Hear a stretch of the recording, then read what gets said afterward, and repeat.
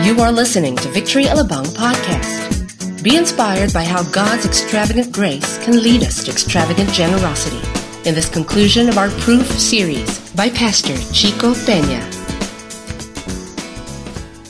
We are on our last week, our last episode, okay, on our series Proof. Ano ba ho ang proof? Ito yung nagtuturo sa atin sa college, yung mga proof natin. Parang naman dito rin si Pastor Sunny, ano? Iba yung impartation, ano? Nakatawa na naman. Proof. Sabing sana, ebidensya, evidence. Okay? Mga ebidensya, okay, of the grace of God in our lives. Okay? Just to recap, itong series objective natin is that at the end of our preaching, okay, at the end of this all, we will be able to have a greater understanding of God's grace, okay, and its outworking in our lives, which results to a life of purity na pinag-usapan ho natin nung second week, a life of productivity na pinag-usapan natin last week, and we will be talking about the life of generosity. Okay, the life of generosity. With all this past at least 3 weeks, meron ba ho tayong, alam niyo yung parang, is this an eye-opener for each and every one of us? Naintindihan na ba ho natin talaga kung ano yung grace ng Panginoon sa atin? You know, it was being mentioned in the past 3 weeks na ang grace ni God is the unmerited favor, no? Yung kanyang unmerited favor. Pero we do not just, hindi lang yun ang dapat na tinitignan natin kung ano yung definition na yun. It's not just another unmerited favor. Kung hindi, ma-miss out natin, ano? Meron pa eh. Meron pang something to that. Hindi lang yan basta-basta unmerited favor. The grace of God is the passion of God, okay, to share all of His goodness to us. Ganun tayo kamahal ni Lord. Ayaw nyo? Sige, mahal tayong lahat ng Panginoon. Di ba? Tama ba yun? Okay, sige. Now, I'd just like to invite everyone, as I read our scripture from 2 Corinthians. Pwede po tayong tumayo. I'm going to read from 2 Corinthians, and then we go all the way to the book of Revelations. Hindi, loko lang. 5 verses lang ang babasahin ko. Okay. 2 Corinthians 8, starting from verse 1. Okay, it says here, "And now, brothers, we want you to know about the grace that God has given the Macedonian churches." Verse 2 says that out of the most severe trial, their overflowing joy and their extreme poverty welled up in rich generosity. Verse 3 tells us that, "For I testify that they gave as much as they were able, and even beyond their ability. Now, entirely on their own," verse 4, "they urgently pleaded with us for the privilege of sharing in the service to the saints." And then lastly, in verse 5, it says here that, "And they did not do as we expected, but they gave themselves first to the Lord, and then to us, in keeping with God's will." Let's pray. Father, thank you so much, Lord, just once again for giving us this opportunity, this privilege, Lord, to hear from you. Once again, allowing us to understand what grace is all about in the area of generosity. Holy Spirit, we declare that you are our teacher. You're the one who will open up our hearts and our minds, our spiritual ears, to be able to hear and to see, Lord God, your word, to experience it. Lord Jesus, we declare you once again as the Lord, as the King, our Master, our Savior.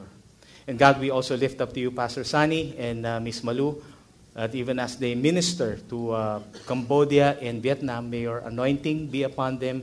Lord, just put in the words into their mouths. And regardless if their culture, iba ang culture sa Vietnam and Cambodia, Lord, you will be able to speak to them, through them, and that your word will pierce the hearts of our fellow brothers and sisters there. In Jesus' name we pray. Amen. Okay, pwede na tayong umupo. Doon sa binasa kong scripture kanina, intindihin lang natin muna yung background So, tingnan natin kung ano yung situation doon sa Macedonian churches na yun. Okay. Just a brief of history. Tinignan ko yung mapa. Sabi ko, saan ba itong lugar na ito? Macedonia, at this time, it is the present-day Greece. Okay? Now, si Apostle Paul, in at least two of his journeys, meron siyang 3-4 journeys na ginawa. He planted churches in the upper part of Macedonia. Kumbaga yun yung northern part na yun. And nandun siya sa lugar na Philippi, sa Thessalonica, and sa Berea. Okay? So alam natin yung Thessalonian churches, Philippians, yung Berean, walang mention, walang book. Okay, but there's a mention of Berea there. All right. So inumpisahan din niya with a statement. Doon sa verse 1 na yung we want you to know. Ang kausap niya ngayon ay yung mga tao, yung mga Christians in the Corinth. Okay, Corinth church, yung mga Corinthians.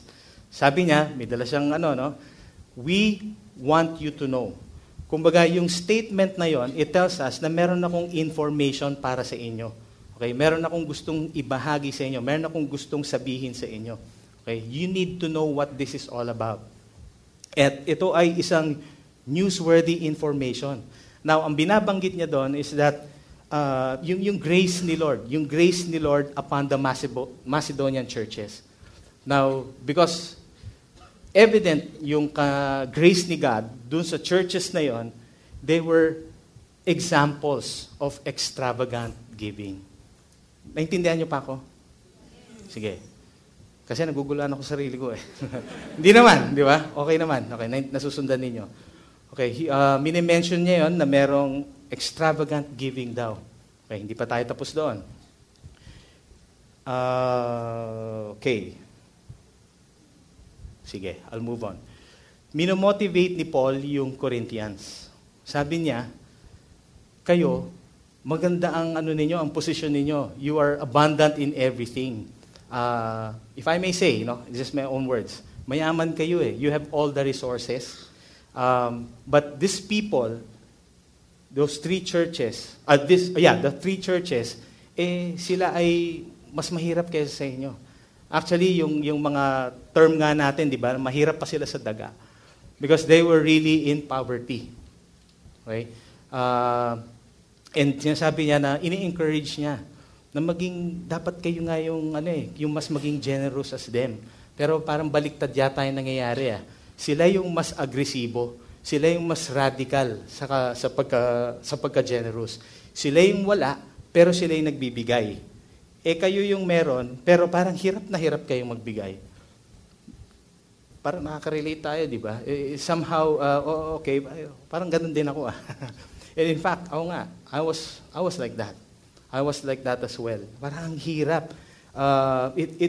There was some kind of fear in me na pag alam ko namang may extra ako, pero akin na lang to. Kasi sayang eh. Parang ganon, di ba? Imbis na ibigay ko to, kakainin ko na lang. Imbis na ibigay ko to, igagastos ko na lang. Okay, gagamitin ko na lang for something else in our household. Now, he was talking about generosity, and at this time, sige nga, ano ba yung ibig sabihin ng pagiging generous? Kaya just Google this, at ito yung lumalabas ng definition of what generosity is all about. Generosity is the habit of giving without expecting anything in return. Okay, maliwanag ba yun? Generosity is the habit of giving without expecting anything in return. It can involve offering your time. Okay, so it's not only material things, your assets, your talents, to aid someone in need. Alright? So, ang tanong sa atin ngayon, is it possible for us to be generous? O ba? Mas maraming nag-yes ngayon kaysa kanina. Kanina, isa lang. So ngayon, medyo marami-rami. Ang next question for us is, what are some of the ways na pwede tayong maging generous? Third question is it possible for us to be generous and not being excited about it? Di ba? Parang more of, oo nga, no? Again, it was a problem of mine. Illustration lang. ang mga lolo ko, in fact, my father, no, he was born in Ilocos Norte. Alam niyo na kung saan ako pupunta. Sabi nila, may mga Ilocano ba dito? Adamit. Anda Ilocano. Okay. Duduwa tayo. Talo. Okay. Naintindihan niyo ba ako? Tatlo kami. Sabi nila, okay, Ilocanos daw are Kurips. Okay, talagang, nagkataon, hindi naman ako pinanganak sa Ilocos, ano? But nagkataon, talagang may ganun ako. Hindi ko maintindihan. Sabi nga kanina, I would rather withhold itong mga bagay na ito. Pera, bagay, anything. Basta, hindi. Wala akong extra eh. So, akin na lang to. Kaysa pakinabangan mo, papakinabangan ko yan. Di ba? And it was really a problem for me nung to the point na one time, my wife was still in the airlines. At marami akong pinapabili ng mga I was hoarding soft drinks. Mahilig pa ako sa soft drinks noon. And there were different kinds, designs of the soft drinks. Okay? Hindi ko na-realize, kaka-hoard ko, hindi naman ako namimigay, puno na yung shoe rack or cabinet. Basta punong-puno yun ang lata ng soft drinks. And then later on, sa sobrang kasopangan ko, nasira yung tiyan ko. Kasi masisira din pala yun doon. Yung parang gano'n. Instead of me allowing myself to be able to share this, hindi, akin na lang yan. Ayoko ibigay eh. Tuloy, nasira nga yung tiyan ko. I thought that it was a fact. Na kami, lolo ko, talagang gano'n. But I just realized, as I became a Christian, it was just a myth. It was, hindi totoo yun eh. But you can also find out, may mga non-Ilocanos naman, or also like that, di ba? But these are things na yung bakit nga ba? Bakit ba takot kang maging generous? Why don't you want to share things? As we were talking about, and as I was reading yung situation ng Macedonian churches, sabi ko, grabe talaga sila. Grabe sila in their generosity. Grabe sila in their giving.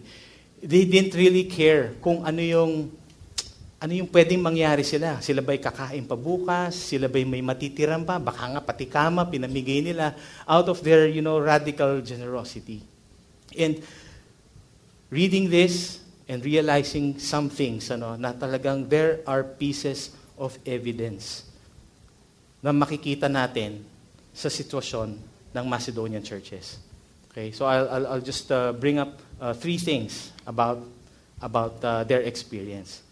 Okay? So, yung kanilang pieces of evidence. Unang-una, their giving is joyful. Their giving is joyful. Maybe, okay, when you're abundant at this time or at any time or for a season, joyful ang giving natin.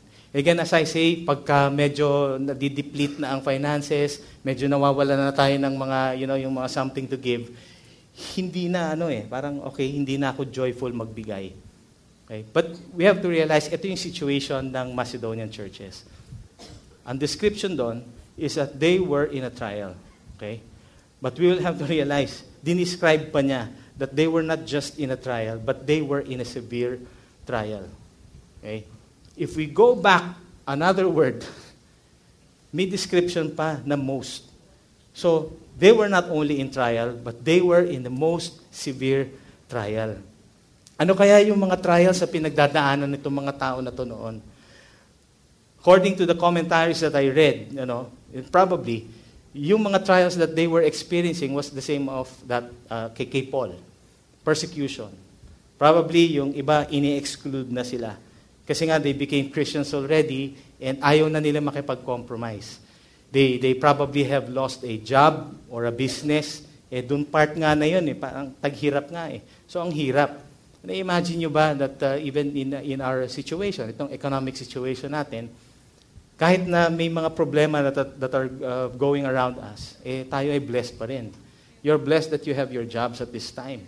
Diba? A lot of people are praying for, Lord, di ba yung masyadong fervent ang prayer nila na gusto nila, Lord, I want to enter into this company kasi talagang walang-wala ako ngayon. If you will allow me to go into this company, malaking pasalamat. Kaya lang when you enter into that company, ang dami na naman mga nangyayari. There are a lot of persecutions.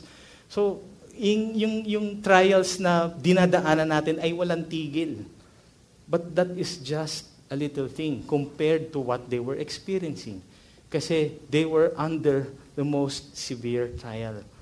Not only probably in yung kung ano yung directly na yung they are involved with, and siguro pati yung sa ano din nila, no?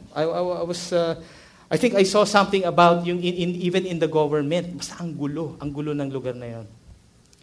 But even with the most severe trial, there was overflowing joy.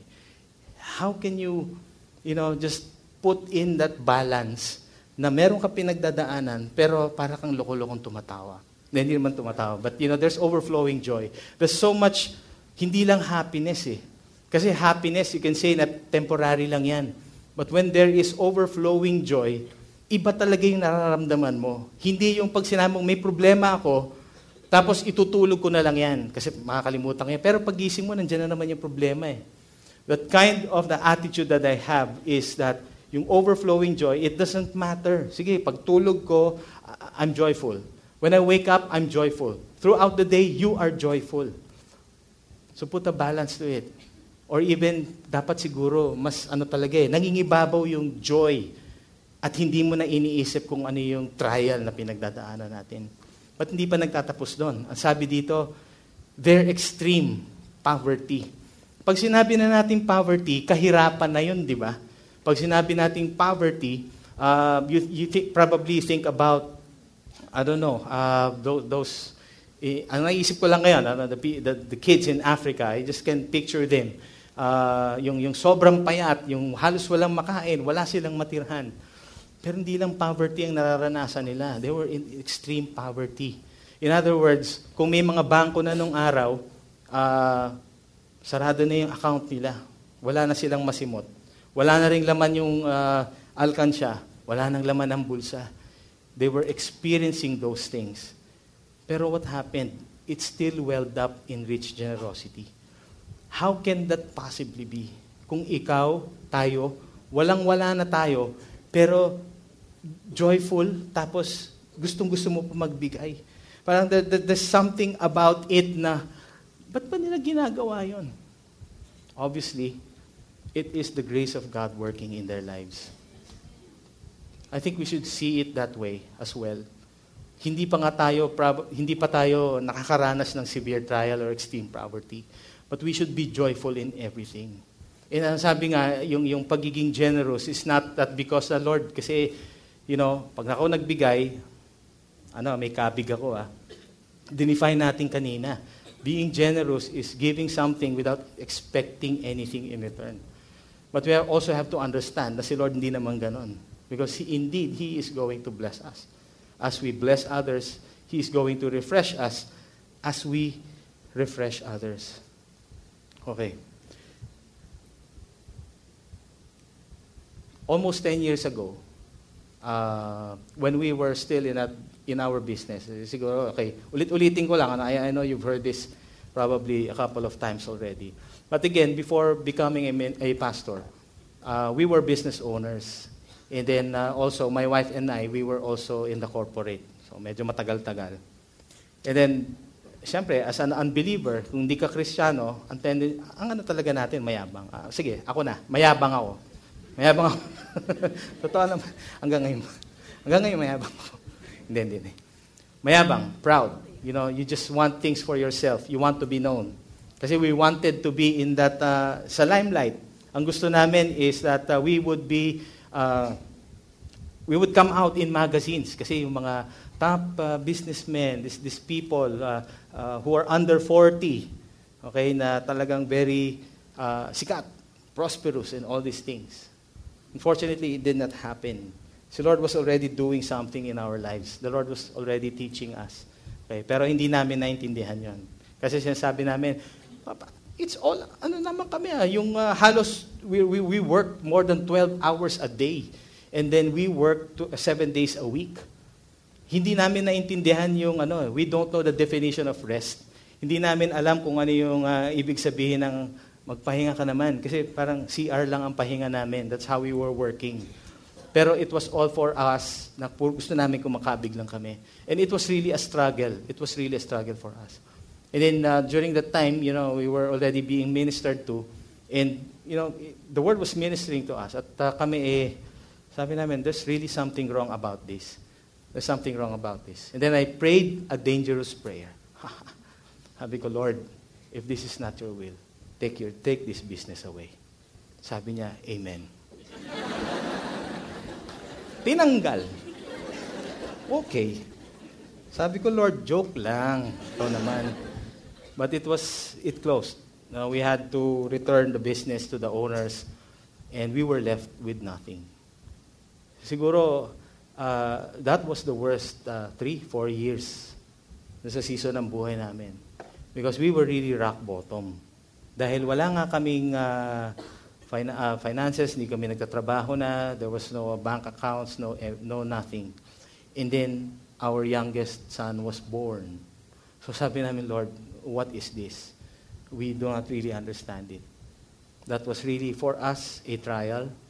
And we think that, sige, nandun na kami, poverty.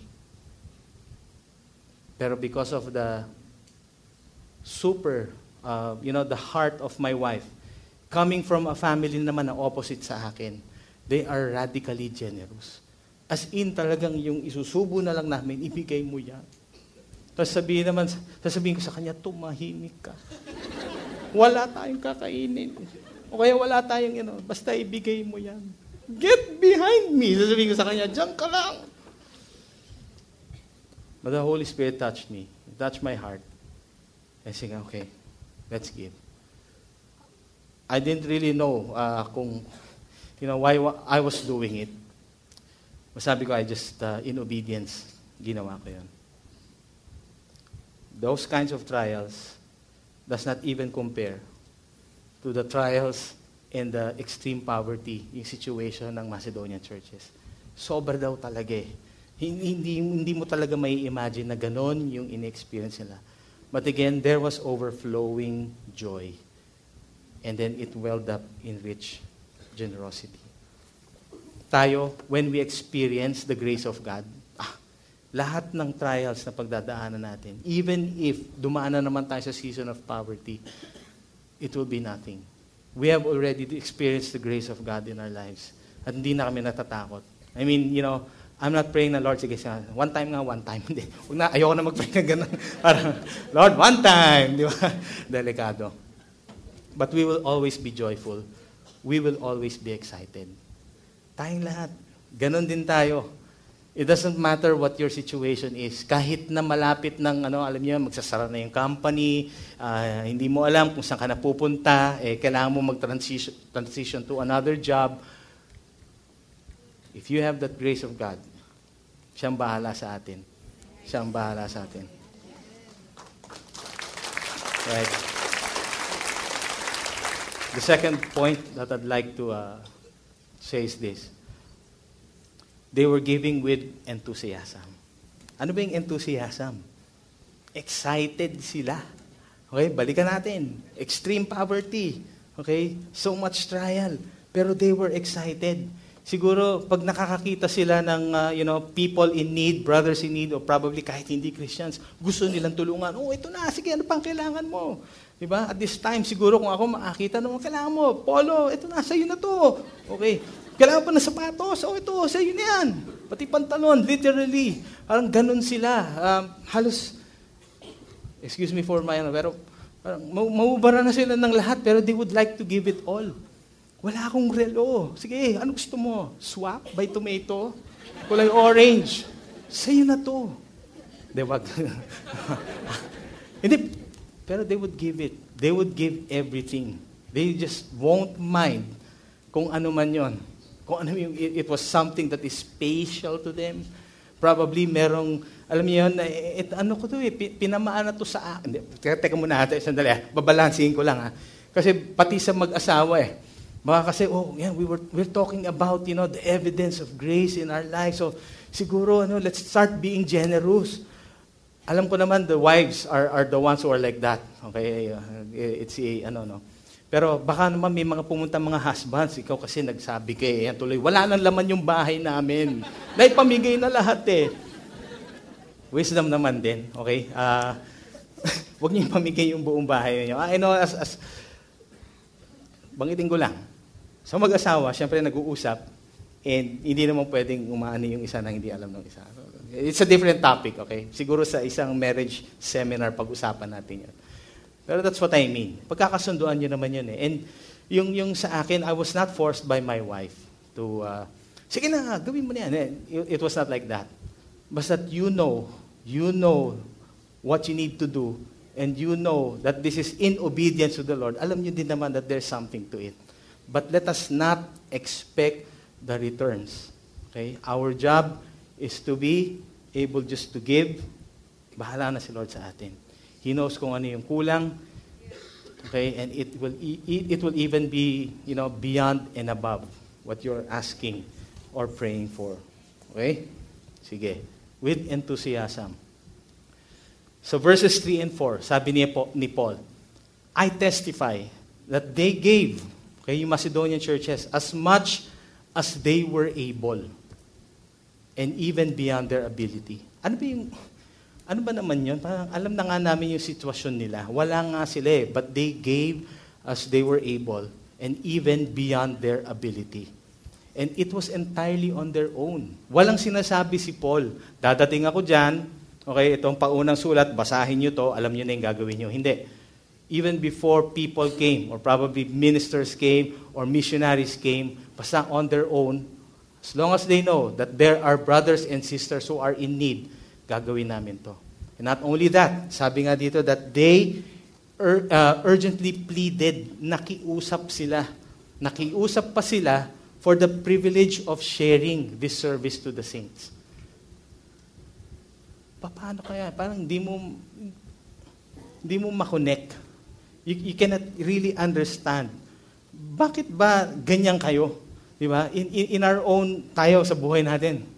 Wala na, hindi. Iintindihin ko na. Ulitin ko na naman. Iintindihin na lang natin yung sarili natin kaysa maunahin ko pa kayo. But they were pleading, sige na, ito. Kailangan nila ito. Kayo, hindi nyo ba kailangan yan? Di bali na kami. We're okay. We know that we can rely on the grace of God.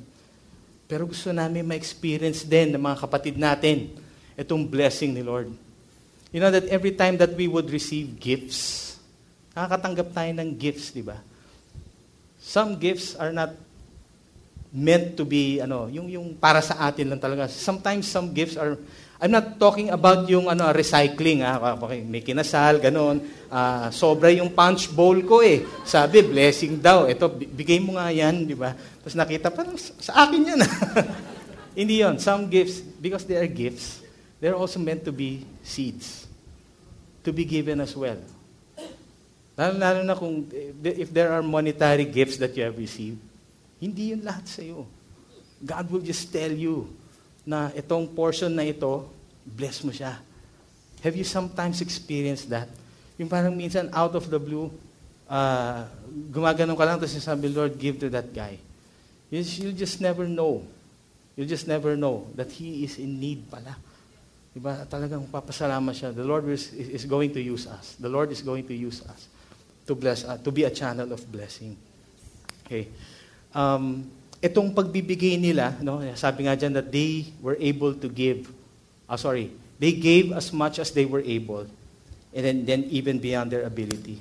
Hindi ito yung reckless action lang, na parang, sige na, ganyan na lang, tapos mamaya nagsisisi, ay sorry, hindi ko pala pwedeng ibigay yan, di ba? Hindi naman sila yung Indian giver. They're not even double-minded na pag inisip na, okay, bibigay ko o hindi, tapos binigay mo na, binawi mo pa. They were single-minded. Basta they made already a decision to do it, they will do it. And that's also the same heart na sana yung sa atin din, To be generous is not only showing the people na, nga yan, talagang mapagbigay, he's really a blesser. Let's also be careful with that. Pero once that we have decided it, di ba? Gawin na natin yon. Itong giving na to was spontaneous. It was voluntary. May mentality naman tayo minsan na ito na nga lang ang natitira sa akin eh. Ibibigay ko pa ba ito? Now, pag nag-sink in yung greediness sa atin, di ba? It all boils down to greediness eh. Pag nag-sink in yon, it means na, again, we only want everything for ourselves. Yung grace ni Lord, it did not only free us from our sins, okay? But it also frees us from ourselves. Okay, yung idolatry to self, okay, yung sarili nating mindset, yung sarili nating motives, yung sarili nating perspectives, pananaw natin sa mga bagay-bagay. Not being double-minded. I'd just like to refer to the scripture in 2 Corinthians 9, 6, and 7. Sabi ni Paul, di ba? Remember this. Remember this. Whoever sows sparingly will also reap sparingly. But whoever sows generously will also reap generously. Verse 7, ang sabi dito, each man should give what he has decided in his heart to give. It's not out of, you're not reluctant or under compulsion. Because God loves a cheerful giver. Gustong-gusto ng Panginoon yan, na cheerful tayo in our giving. Now, yung grace ni Lord, again, it does not only open our hearts. It does not only open our hearts, but it even opens our hands. Again, when we experience, pag na-experience natin, okay, once that we have experienced the goodness and the grace of God, lahat na lang magiging it's just going to be an outpour. Halos, yung description na yun, hindi na sila nag-iisip. That they were really radical in their giving. You remember the old woman who had her 2 copper coins. Yun na lang natitira sa kanya. Kumbaga, sabi ko nga, kung ako, nung time na yun, kung may McDo, bibili na ako McDo. Di ba? I'm gonna buy burger. Can you give me some burger? 2 small copper coins. She was a poor widow. But Jesus was observing her together with all the other, yung mga mayaman doon. They were dropping off their gifts and all these things. Probably, lalaki ng mga regalo na binigay. But she dropped it. Last 2 coins. We just don't know how she acquired it, but she gave it. So, ang tanong nga sa kanila so sino ngayon na mas generous? Yung mga mayaman o yung babae na yun? Obviously, it was the old widow. And there was no story after that. But I believe that the grace of God has already sustained her. Okay? She was sustained. She has sowed everything that she got. And most likely that she has already received her blessing. Not only a blessing, pero it was in abundance. Motivation, okay? Hindi issue sa kanya kung ano man yung kinalalagay niya. Okay? Basta gusto niya, magbibigay siya ng extravagantly. And now, which leads me to my final point.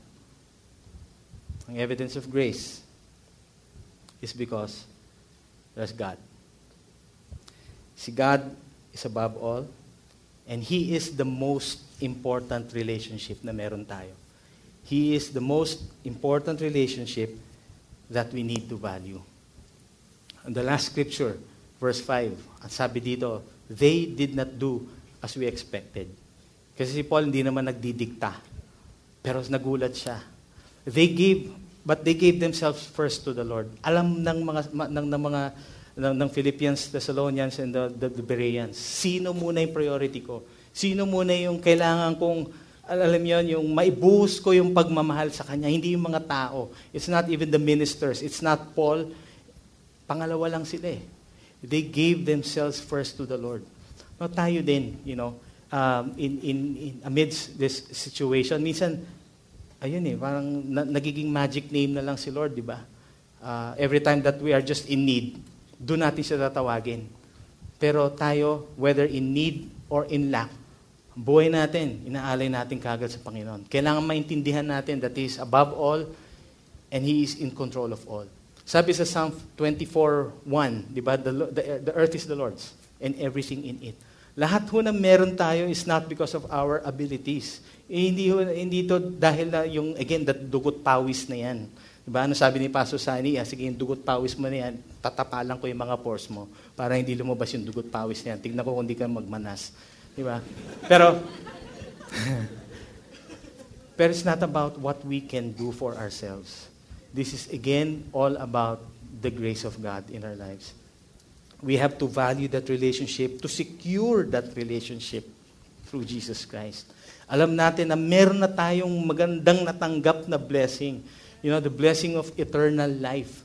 Yun yung yun yung mga bagay na naiintindihan talaga nila. Walang-wala na ako, pero meron akong God. I know that God is bigger than our situation.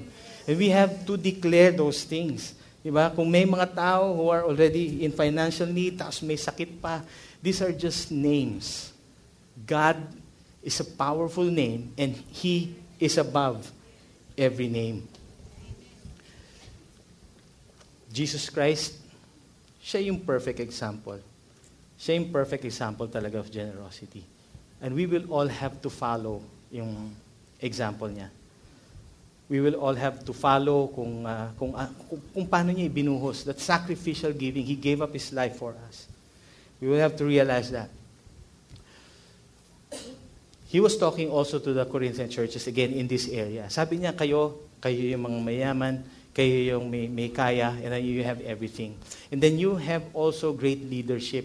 Sabi niya, you are, okay, in verse 7, sabi niya, you already are excelling in your faith, in your speech, okay, your understanding of the word, ina-apply ninyo, naiintindihan nyo lahat your complete earnestness and in your love for us. Pero, see to it, sabi niya, see that you also excel in the grace of giving. Parang yun na lang ang hindi nyo nagagawa. In other words, yun na sinasabi niya sa Corinthian church. In sa atin din, we may be able to be great preachers. Sabihin na, I have the gift of, yung pagiging intercessor ko, I can pray powerful prayers. Pero kung hindi naman din tayo we are not generous in our giving, then I'm not saying that these things are useless, pero parang there's something lacking.